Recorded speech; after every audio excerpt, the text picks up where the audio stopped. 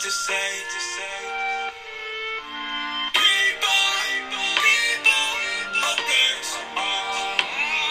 Yeah, stay hot with the fire of Jesus. As always, stay fiery. Whatever you are today. So tune in your radio. People ablaze. People ablaze. So hello everybody out there. This is People Ablaze podcast episode number 1. And I want to jump right in and let you know, well, first, my name is April Babb. That might be important. I'm a little excited about this word the Lord's given me. I am a part of a ministry called People Ablaze Ministries, and we are located in North Augusta, South Carolina. My husband, Paul Babb, and myself also co-pastor a church, the CSRA Worship Center in Belvidere, South Carolina. We also are so grateful to be able to be a part of Your Morning Manna, which is a radio program, Facebook Live program, and YouTube program out of New Ellington, South Carolina. God is good. Please hook up with all of those things. But today I want to bring you this exciting word that God has given me. And for me, this is revelation.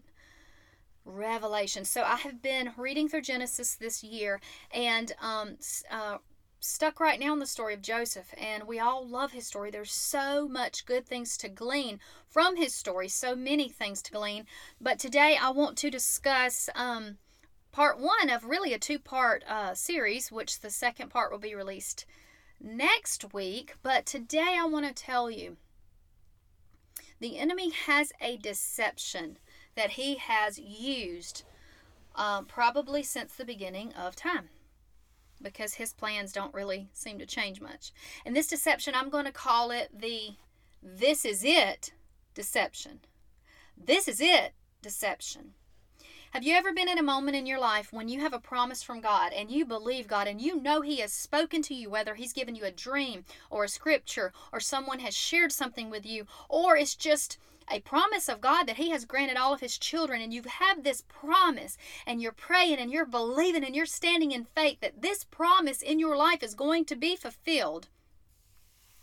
And things start to happen in the natural and you see something happen. So maybe there's a new job opportunity, or maybe there's a new relationship that opens up, or maybe there's something exciting on the horizon. And what do you know? You tell yourself, this is it.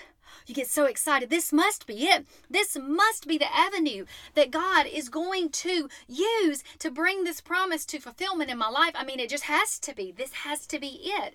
And so we get ourselves so excited. We get our emotions all high. And then usually what happens is it does not turn out to be it. It does not turn out to be the door that opens up to that promise. Usually what we think it is, usually is not. And this revelation came to me today. The Lord asked me the question and said, what does shaken faith look like? I'm like, well, Lord, it looks like I believe you, but then, bad things happen. So I waver and say, oh gosh, you're not doing it, Lord. He said, yes, it does look like that, but there's a second component to wavering faith. There we go. Second component to wavering faith, and that is this. That is when something good happens and you tell yourself, or rather you believe the lie of the enemy, that this is it. This is going to be the thing that has unfolded that God is using to bring me to my destiny. And guess what? When that ain't it, we fall and waver in our faith. And the truth is, even seeing something really good happen and getting all emotional about it and all excited, this is it, that's a wavering faith. Why? Because true faith can only be based, this is gonna shock us into reality. True faith can only be based in the unseen. For faith is the substance of things hoped for, the evidence of things unseen. So if my faith is wavering or teetering or jumping up and down because of something I see, well, then my faith was based on what I see. So we have to be very careful about that. So I want to go to the story of Joseph. And I don't want to make this very lengthy because I feel like this word doesn't have to be lengthy and that we can receive it in just a short time.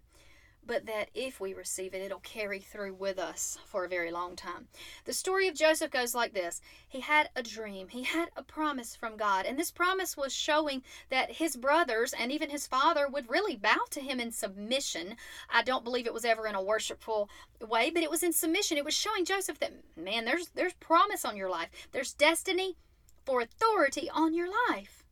And wow, he was so excited. He's like, I have a promise from God. What am I going to do? I'm going to go share it with my dad and my brothers, because this is it. I'm going to share it with them.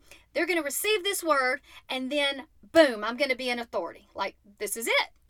He goes, he shares. It does not go well at all. It definitely was not it. It was not him telling them was not the open door for it happening.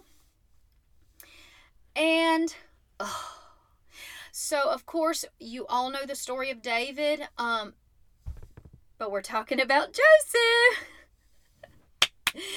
And David has his own, this is it, opportunities to be let down. But we're talking about Joseph. Listen, this podcast is going to be real. It's going to be real. It's not going to be produced or professional. It's just going to be real. And so, people ablaze, people set on fire. It's not going to be perfect, but it's going to be fiery. So here we go. Hallelujah. We all know the story of Joseph. Joseph had this dream. He told his brothers. His brothers were very jealous because his father favored him. What did they do? They hatched a scheme to put him in a pit. So Joseph finds himself in a pit, deserted by his brothers, really not knowing what's going to happen next. And he is found by Midianites, I believe it was, and sold into slavery into Egypt. This looks like the opposite of what's supposed to happen. So it would be very easy for Joseph, with all of these bad things, to have wavering faith. That makes sense to us. We understand that. But then Joseph is on the auctioneer block as a slave in Egypt, taken to another land, to the greatest empire that was currently there in the world, largest empire. And all of a sudden, there's bids, because Joseph is young and strapping, and Potiphar outbids everyone else, and probably a servant of Potiphar, I would think, and takes him to Potiphar's house. This might be it. Potiphar's captain of the guard for Egypt. Potiphar is like a military man and has authority and is well revered, and one of Pharaoh's eunuchs, and like, this is a big deal. This is it. Oh my gosh, I see how it's working out, God. He's telling, if he had friends, he'd be telling them, this is it. I promise you, this is it. Pharaoh has purchased me. I'm going to be placed in authority. My brothers are going to have to kneel. Pharaoh brings him in the house, and it's looking like it. The Bible says that he has favor with God. Pharaoh promotes him to the head of his household authority, and things start to flourish in Potiphar.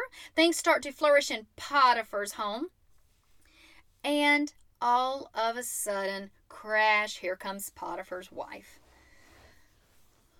She wants David. He says no. He wants to honor Potiphar, and he wants to honor God. And so with that, he is accused and thrown into not the palace of authority, but prison. Hold on a minute. This was it. What in the world? Can you see where his faith could be shaken? He thought that was going to be the way. I'm indulging a bit, but I'm thinking, if I were Joseph, that's what I'm thinking. So he's thrown into a prison, but he's thrown in with the Pharaoh or king with his prisoners. He's thrown into the prison with the king's prisoners. So we see very quickly God favors him and prospers him in the prison, and he is placed, what do you know, in authority over all the prisoners. And he has to be thinking, this just might be it. I'm in charge here. God is showing me favor. This is it, guys. I'm going to get to that place. And it just doesn't happen. Well, we see 2 of Pharaoh's prisoners are thrown, a baker and a cupbearer. Of course, they have a dream, both. One of them dreams that, and Joseph interprets their dreams to mean, one of you in 3 days will be beheaded. One of you in 3 days will be restored to Pharaoh's table, the cupbearer, and he says, "Cupbearer, listen, when your dream comes to pass, don't forget me. Don't forget me. Tell Pharaoh about me. Tell him about my skills to pay the bills, to interpret the dreams. Oh, yeah, this is it. Oh, goodness. Can you feel the roller coaster? Can you feel it?" And what the enemy does, if we let him, is he takes an expectation of this is it, and he ties it to our emotions, and all of a sudden, this is it. Pharaoh. Oh, he's going back to Pharaoh. Surely Pharaoh's going to be calling for me. My brothers are going to be bowing. I'm going to be in authority. And 2 years later, that wasn't it. That wasn't it at all. Oh my gosh, will this ever happen? Do you see the tug of war that the enemy wants to play with us? Let's keep moving. Let's keep moving here. 2 years later, Pharaoh has a dream. Pharaoh finds out, of course, from the cupbearer, who all of a sudden remembers Joseph, and I almost wonder if that was God's doing for him to not remember him for those 2 years, because God was working on Joseph too. He remembers Joseph. He tells Joseph is summoned, cleaned up, made to look presentable, and is brought before Pharaoh and interprets his dream. Surely this is it. I mean, Pharaoh's just heard my interpretation. He's heard my wisdom. We're going to collect grain for 7 years. Then when the famine comes, we're going to be ready. Oh my gosh, Pharaoh just told me I'm number 2 in all of Egypt. Oh my gosh, this is it. Like, this is totally it. God is doing it. This has to be the door. This has to be the way for my brothers to come and bow. 14 years later, or at least seven that we know of. There was 7 years of plenty. We know they didn't come during that period. And somewhere between year 8 and 14, I'm thinking probably was a few years into the famine. Probably not immediate, because it had to strike the land in Canaan enough for them to be desperate. Somewhere along the way, over there in Genesis 42, Jacob says, "Boys," now you got to think, Joseph would have thought that when Pharaoh called him to number 2, that would have been the moment. This is it. 14 years. Well, let's just call it 8 to 14 years. It wasn't in a day. It wasn't in a year. It wasn't in a moment. It was time. So Pharaoh calling him to number 2, that was not the open door. That was not it. Time passes, the brothers hit famine and get desperate. Their father Jacob says, "Go to Egypt. I hear that there's grain there," and you need to listen to episode 2 to find out the amazing truth that we learn through what Jacob does. Jacob hears that there's grain in Egypt, and then the Bible says he sees that there's grain in Egypt, and lastly, he says, "There's grain in Egypt, boys, go get it." You need to listen to episode 2 to get that goodie. But let's keep going. The brothers go, find themselves in Egypt. They're starving. They're humiliated and humble at this point. And we see Joseph just on an average day of handing out grain. Any old normal day, nothing monumental happened different that day for Joseph. He got up, he put on his Egyptian wear, he put on his signet ring given to him by Pharaoh, he kissed his wife, he kissed his boys, and he went out to oversee the grain distribution. He wasn't thinking, this is it, today's the day. He wasn't thinking that. And he stands and he sees 10 men come. And he begins to recognize each face. And they bow before him in that moment. You see, when you arrive at the promise, most of the time, nobody knows. Most of the time, you don't even recognize it yourself at first.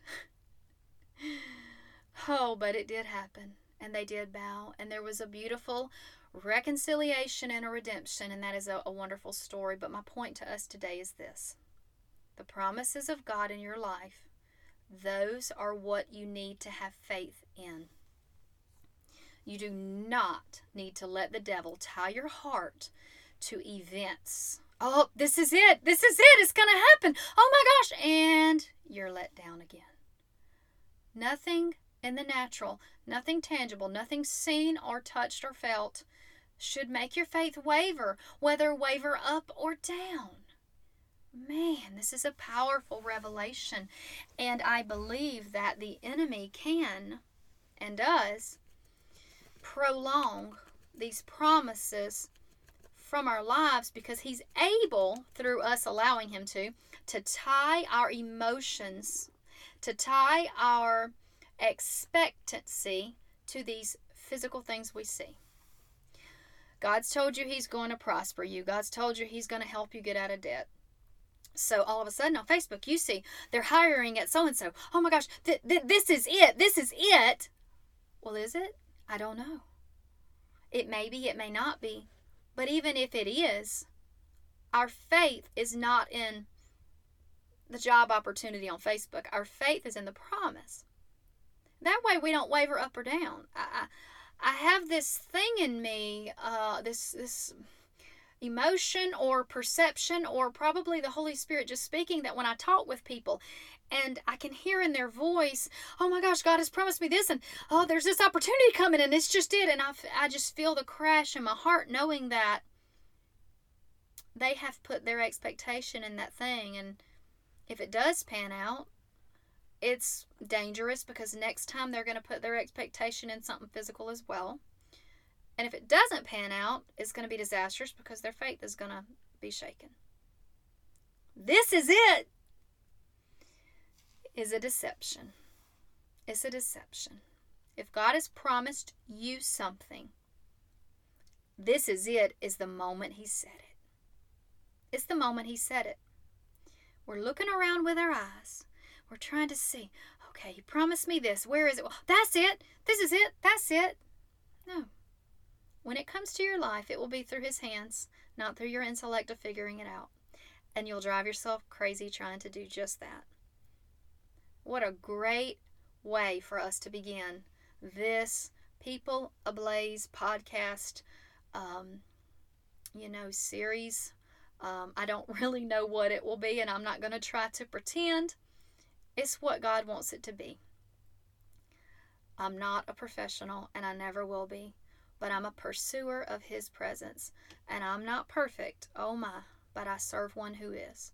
And I pray that this today has been a revelation for us. You can look through the Word time and time again and see people that God gave a promise to, and they got off track because they said, oh, this is it. This is the way to the promise. And they walked away from God trying to get His promise. Think about Saul. Think about Samson. David had opportunities to think this is it. He stood behind Saul. He had been told, you're going to be king. He stood behind the king that was doing evil and had an opportunity to kill him. And I'm sure the enemy's going, this is it. This is it. Kill him. Get rid of him. This is it. This is your chance. David said no. Things like that. And so, oh man, I love this word today. I bless all you in the name of Jesus. I say to you that your heart is not tied to anything seen or unseen, but rather to what God has spoken, which is seen by the Spirit. I don't know if that makes sense to you, but you can't see His promise with your physical sight, but it is seen in your heart. And I'm going to close with this, and you'll hear this on episode 2. Jacob lived in Canaan, not in Egypt, but Genesis 42:1 says, Jacob saw there was grain in Egypt. How in the world? There wasn't Facebook. There wasn't television. How did he see? Well, he saw it with his faith. And the reason he could see it is because in verse 2, he had heard. So the first thing we have to do is we have to hear from the Lord and then see what He has promised us with our faith, not with our physical sight. I love y'all. Have a blessed day. If you are in the CSRA, which stands for the Central Savannah River area, if you live here, you know what it is. Please join us at the CSRA Worship Center on Sunday mornings at 10:30 a.m. For the service, at 9:30 a.m. for our Discovering class, which is incredible, with Pastor Brian and Betsy Davenport. Join us Tuesday nights at 6:30 for our Tuesdays Together prayer time for an hour, just an hour. And every first Friday of the month at 6:30 we have Family First Friday, which is the whole family coming out, and we meet together and eat and just have an amazing time together. Love all of you. The church is located at 116 Wildy Drive in Belvedere, behind the Pot Smoker Barbecue Restaurant. So after church you can get some barbecue. God bless. Bye everybody.